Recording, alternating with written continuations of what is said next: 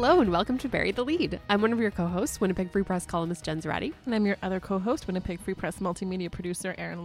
And thank you for joining us. Today on the show, we are going to be talking all about Folklorama. And we're also going to be talking about the trend of bailing on your friends.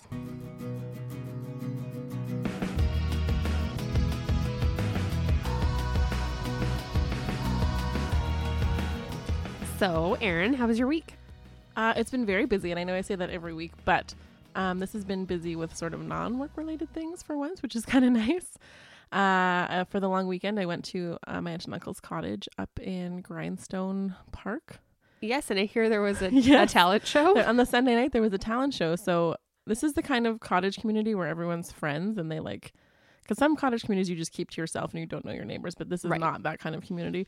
And they had a little area set up by the beach with all these picnic tables and a stage with amps and all this stuff. And I think there was 13 performers. Oh, wow. 13 performers, and it took 2.5 hours. Oh my God. Because everyone was allowed to play up to 3 songs, and one guy did 4 songs. So is it mostly musical talent? Yes. Okay. Yeah, it was people playing guitar, or there was a fiddle player who was amazing. There was a little girl who played the recorder.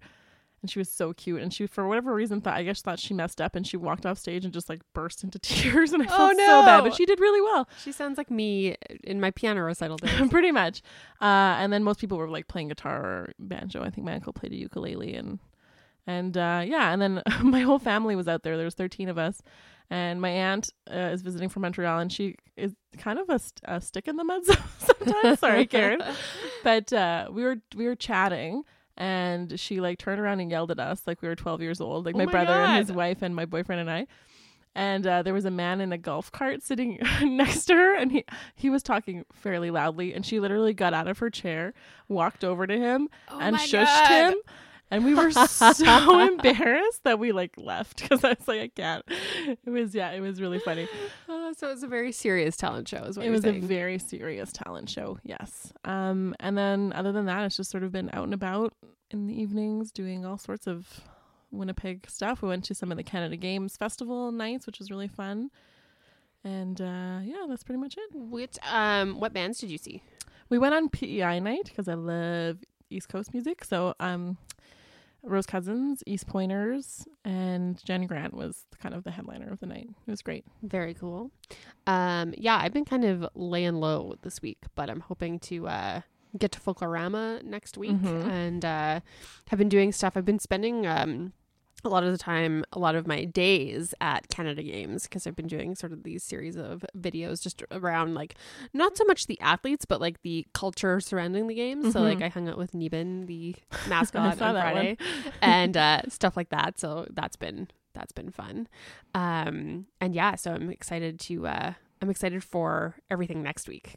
Excited to get to Folklorama, excited for Interstellar. It's all stuff we're going to talk about later in the pod.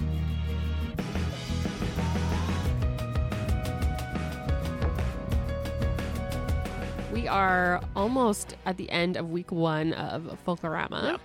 Yep. So we want to talk about that, because it's you have had a long history with Folklorama. I've been covering Folklorama for years. Yeah. So what are some highlight pavilions for you typically that you like to go back to every year? One that we are going to talk about in a second is the Hungary Pannonia Pavilion. It's always at the Burton Cummings Community Center on Arlington. Yes. Okay. That's one of my favorites every year. Food amazing, performances amazing, people there amazing. Cabbage rolls literally the size of your fists. They are can't go wrong. Humongous. You can't go wrong. I go for the langosh, which is the big piece of fried dough that you put garlic salt or icing sugar on. I always do icing sugar. I like the savory langosh, actually. Well, then we're a good pair. We are a good pair. I profiled a family that's been heavily involved in the Hungary Pannonia Pavilion, who I've kind of gotten to know over the years covering Folklorama, just in kind of bits and pieces. We did the Folklorama food fight a few years ago, where I met Liz, and then last year I met her mom, who's also named Liz. Liz Senior. Yeah, Liz and Chuck, who named their kids Liz and Chuck. But I did a longer piece on them that'll be out in Saturday's paper. And they invited me over for a lovely Hungarian dinner, and it was served on the china that Chuck and Liz had to bring back on their laps on the flight home from Hungary in the 80s. And it was really nice to talk to them about how Folklorama has allowed them to preserve a culture that for Liz, older Liz, she wasn't allowed to celebrate or participate in because she was from Hungary when it was under communist rule. Right. So just about how she was able to reconnect with her Hungarian roots and how she's been able to pass them along to her first generation kids and all of that stuff. So it was nice to hear those stories from Folklorama for sure. Yeah. And I mean, I'm a multi-generational Folklorama family too. Like my Nana was a dance teacher and a coordinator. My dad was a coordinator. I was a coordinator and dancer for a long time. So I get it. Yeah, it's amazing how there's so many stories like that with intergenerational volunteers and just people who have been involved in it forever. Because I mean, when a festival is almost 50 years old, that happens, right? And I remember last year, one of the week one goes until Saturday, so the Folklorama week starts on Sunday. One of the pavilions that I would heartily recommend that I went to last year, I believe, or maybe it was the year before. Anyway, the Korean pavilion. The Korean pavilion is like, and I've seen things from Instagram from this year, like the Korean pavilion is lit. Like it is incredible. Like they do all these like Taekwondo demonstrations to K-pop, and it's a great pavilion. So I would highly, highly recommend that. Yeah. One. I've been to probably almost all of them more than once throughout the years, minus like the new ones from this year. The Indian ones are always very good, like the Punjab and then also the India pavilion are always really good. Food is always obviously amazing. I always enjoy myself at like the Irish ones. I think a lot of people go there, but yeah. Folklorama tip also, not last year. Last year I did the bike tour, which I would also highly recommend. So what's the bike tour? So basically you all meet at a place and then you take your bike to, I think you go to 2 pavilions on the bike tour and you bike between them. Okay. But they're not too far from each other. So it's like a good ride, but it's not like exhausting. You're not dying. Yeah. You can't drink on the bike tour, which I learned last year because we were going to the Mexican pavilion. I'm like, oh, like it, and it was like tequila themed, and I was like, oh, I can't try any tequila because I'm on my bike. But it's a kind of a great way to bond with everybody who is on the tour as well, because it's not super massive. You take your bike. It's good to get a little bit of exercise and then see some pavilions. The VIP bus tour is also incredible. Like basically, if you're not doing a VIP tour of Folklorama, you're doing Folklorama wrong. Well, right, because you don't like you guaranteed to get in. Yep. You get food. Yep. You get a drink. You get seating. You don't have to drive. Like they take care of all of that. And the best part is to bus. It's amazing. Is when you get your food, it's usually a sampler plate, which is what they give to like the VIPs, like the other ambassadors and coordinators who are traveling around. Yeah. So if you were to buy all those things individually, it would cost a friggin' fortune. But if you get the sampler plate, you're golden. And again, you get to meet people. So I met a bunch of tourists that were up from the States, and it was so fun because it's, again, like it's just kind of nice to be able to re-experience something through them. So that was really fun. I hung out with a bunch of like senior ladies from North Dakota and had a great time. So I highly recommend that. I'm kind of sad because we've had a pavilion almost every year for the last 46 years, but we don't have one this year. I was part of the Slovenia pavilion. So I do like, as much as I complain about it when it's happening, I do kind of miss not having it this year. It's the first time in my life that I can remember not having it. So it's very strange for me, this Folklorama season. Yeah, for sure. And I think that's something else that people sometimes forget about this festival is that it's a volunteer-driven thing, and it is a ton of work. It really is. Like if you're a coordinator, your meetings start in January to plan for the August festival. Yeah, so it's a lot of work to bring that to us every year. Moving on, I read an article. You can read? I can read. I read a lot. From last month, I guess, from New York Times, that was kind of making the rounds on my socials. And the headline was The Golden Age of Bailing. And basically this columnist was talking about how social media has made it super easy for us to bail, and we all bail on each other all the time, and we're all terrible friends to one another. And he's like talking about like the moral hurdles we must meet for every moral bail. hurdles. Yeah. Wow. Like, is it a good reason or is it a bad reason? And his cited bad reasons are you're tired or you want to be alone, which Those I think are not bad reasons. I think those are great reasons for bailing. Like, I don't like, that's what I was going to say about this article. Because basically it was talking about like, oh, we should stop bailing on each other. I don't know. I don't think the problem is smartphones and social media. I think the problem is that no one knows how to say no. Yes. And I also think the problem too is that there's just too much stuff going on. Exactly. It's like if you went to everything, you would be exhausted all the time. And so I think there's a bit of a tendency for us to overcommit. And then because it's easier to say yes in the moment and then bail later than saying, no, I don't want to do that. Or no, I'm not interested in that. Right. Like, even if you're not that blunt about it, like, it's valid to be like, thanks for asking me, but no, I'm not interested. Right. And yet I find that it's much easier to just say yes to everything and overcommit. And I used to do that all the time until I like kind of made it a priority. Not really a New Year's resolution, but kind of, that 2017 was going to be my year of no, because I was just like, I need to be more precious with my time and how I spend it. And we even got shirts with the word no on them. We did. They're like our podcast uniform. No, period.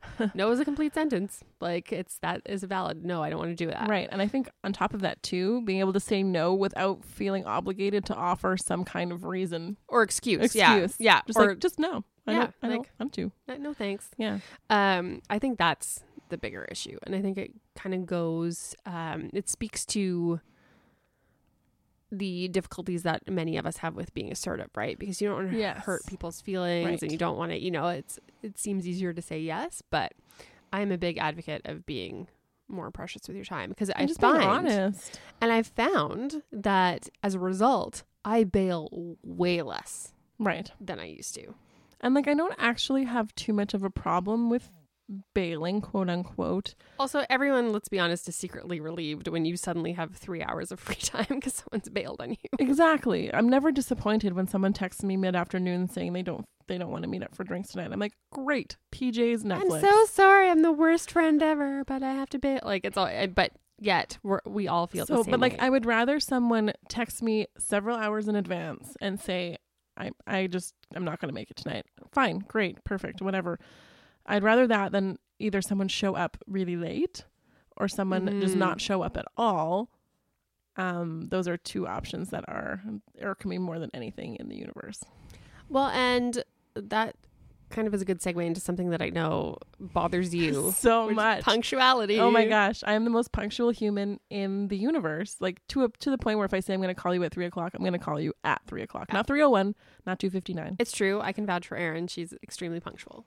But it's to the point where like people don't expect other people to be punctual. It's like, it's a shock. Like I can't even tell you the amount of phoners I've done where they said, call me at this exact time. I call them at that time. They go, wow, you called on time. You're very punctual. Just like, yeah, I know. That's my job. Like that's it. I should be punctual. You said 2, I call it 2. Well, and it's funny because it kind of speaks to like the respect people have for other people's time. And I forget where I read this, but it was such a good reframe. It was someone who was like talking about how they're always late. I cannot. Like always late, always late, always late. And I believe it was like a therapist or someone was like, okay, well, have you ever missed a flight? And this person was like, no, I've never missed a flight. And she's like, well, that suggests to me that then you are capable of being on time. Right. You just when it suits you. Right. And the person writing this article was like, oh my God. Like, it makes my skin crawl. Yeah, that totally is what's happening. So it's I've had a full out yelling argument with a friend of mine who is like that, consistently late always. And she showed up for dinner once 45 minutes late, and she lived only a few blocks away from the restaurant, and they wouldn't seat us until the whole party was there. And it was like an important dinner. It was like a goodbye dinner for one of my other friends. And then you have like a layer of hanger on top of that. Right. We're all starving. We're all like irate. And at this time she was like in her 30s. So like there's no reason. There's no like, oh, I'm 20 and like I don't know what I'm doing. No. And so I took her outside and I said, this is unacceptable. Do not ever do this again. You are 33 effing years old. Like show up on time. This is insane. And she was never late again after that. I was like, it's so disrespectful. I can't even tell you. You're wasting all of our time. Like your time is not more important than my time. It's not. Exactly. And it goes back to the bailing conversation too, because just be honest. Like if you're particularly, I think bailing is an issue that crops up when you have people that are dealing with mental health issues, Right. particularly social anxiety, right? Right.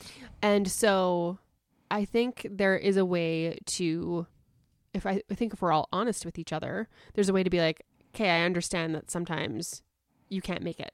Mm-hmm. Or it's okay if you change your mind. It's okay if you make plans with me on Tuesday, and then by the time we get to Friday, if you're like, you know what, I really don't have the energy to do this. I need a night at home. If we build more understanding around that, I think the lateness and the bailing and all that kind of stuff kind of gets taken out of the equation because we're just honest about what's going on in our lives. And it kind of goes back to the, like, I don't feel like this, or like, I'm going to be late. Either I'm like, or I'm not going to come, or go ahead without me, or whatever. So it's just like, I think the smartphone thing can actually help because it can improve our communications with each other and just like keeping everybody in the loop. But I agree, punctuality has suddenly become like the, like, oh my God, you're on time. It's like, what's the new baseline now? Yeah, I don't know. As someone who has never been late for anything in her life, I can't tell you because I don't understand that logic. I don't understand why if you know that it's going to take you 20 minutes to get ready, give yourself 30 just in case. Like, I don't understand why that's not a thing for people. I know. I'm the one who shows up like hours late for a flight. Like hours and hours for a flight. Yeah. Oh yeah. How? What? Because I like to get settled. Oh, hours early. You said late. No. I was like, what are you talking about? I mean, hours early. No. So this came to mind because when I was at Fringe, I saw John Bennett's new show. And at the beginning, he's an Australian performer, storyteller. And he was talking about, like, he asked the audience, he's like, how many flights have you missed? And I was like, people have missed, like, how is that number not zero? Like, how does this happen? He's missed 14 flights. What? I was like, I short circuited like I am now. I'm like, how does it happen? So I totally identify. I'm there. I need to get my book and my coffee and be there. Like, oh yeah. Sometimes the gate hasn't even changed to the place where I'm going yet. It's like, yeah, I know it will soon. Like, and I'm ready.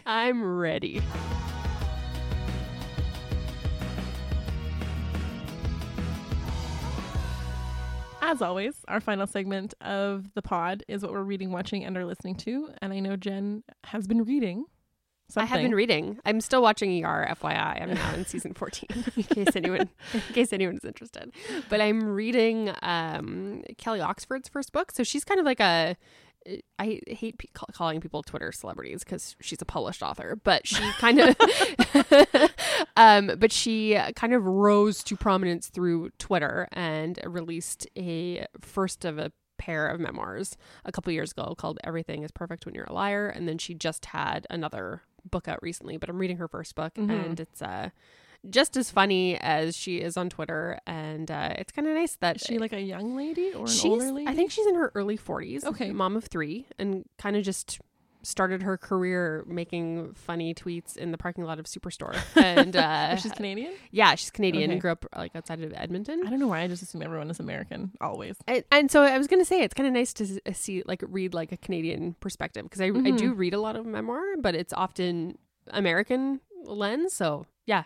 It's been good, so I'm excited to get her new one too. How about you? I have two very exciting updates. The first is that Bachelorette, the season has finally concluded.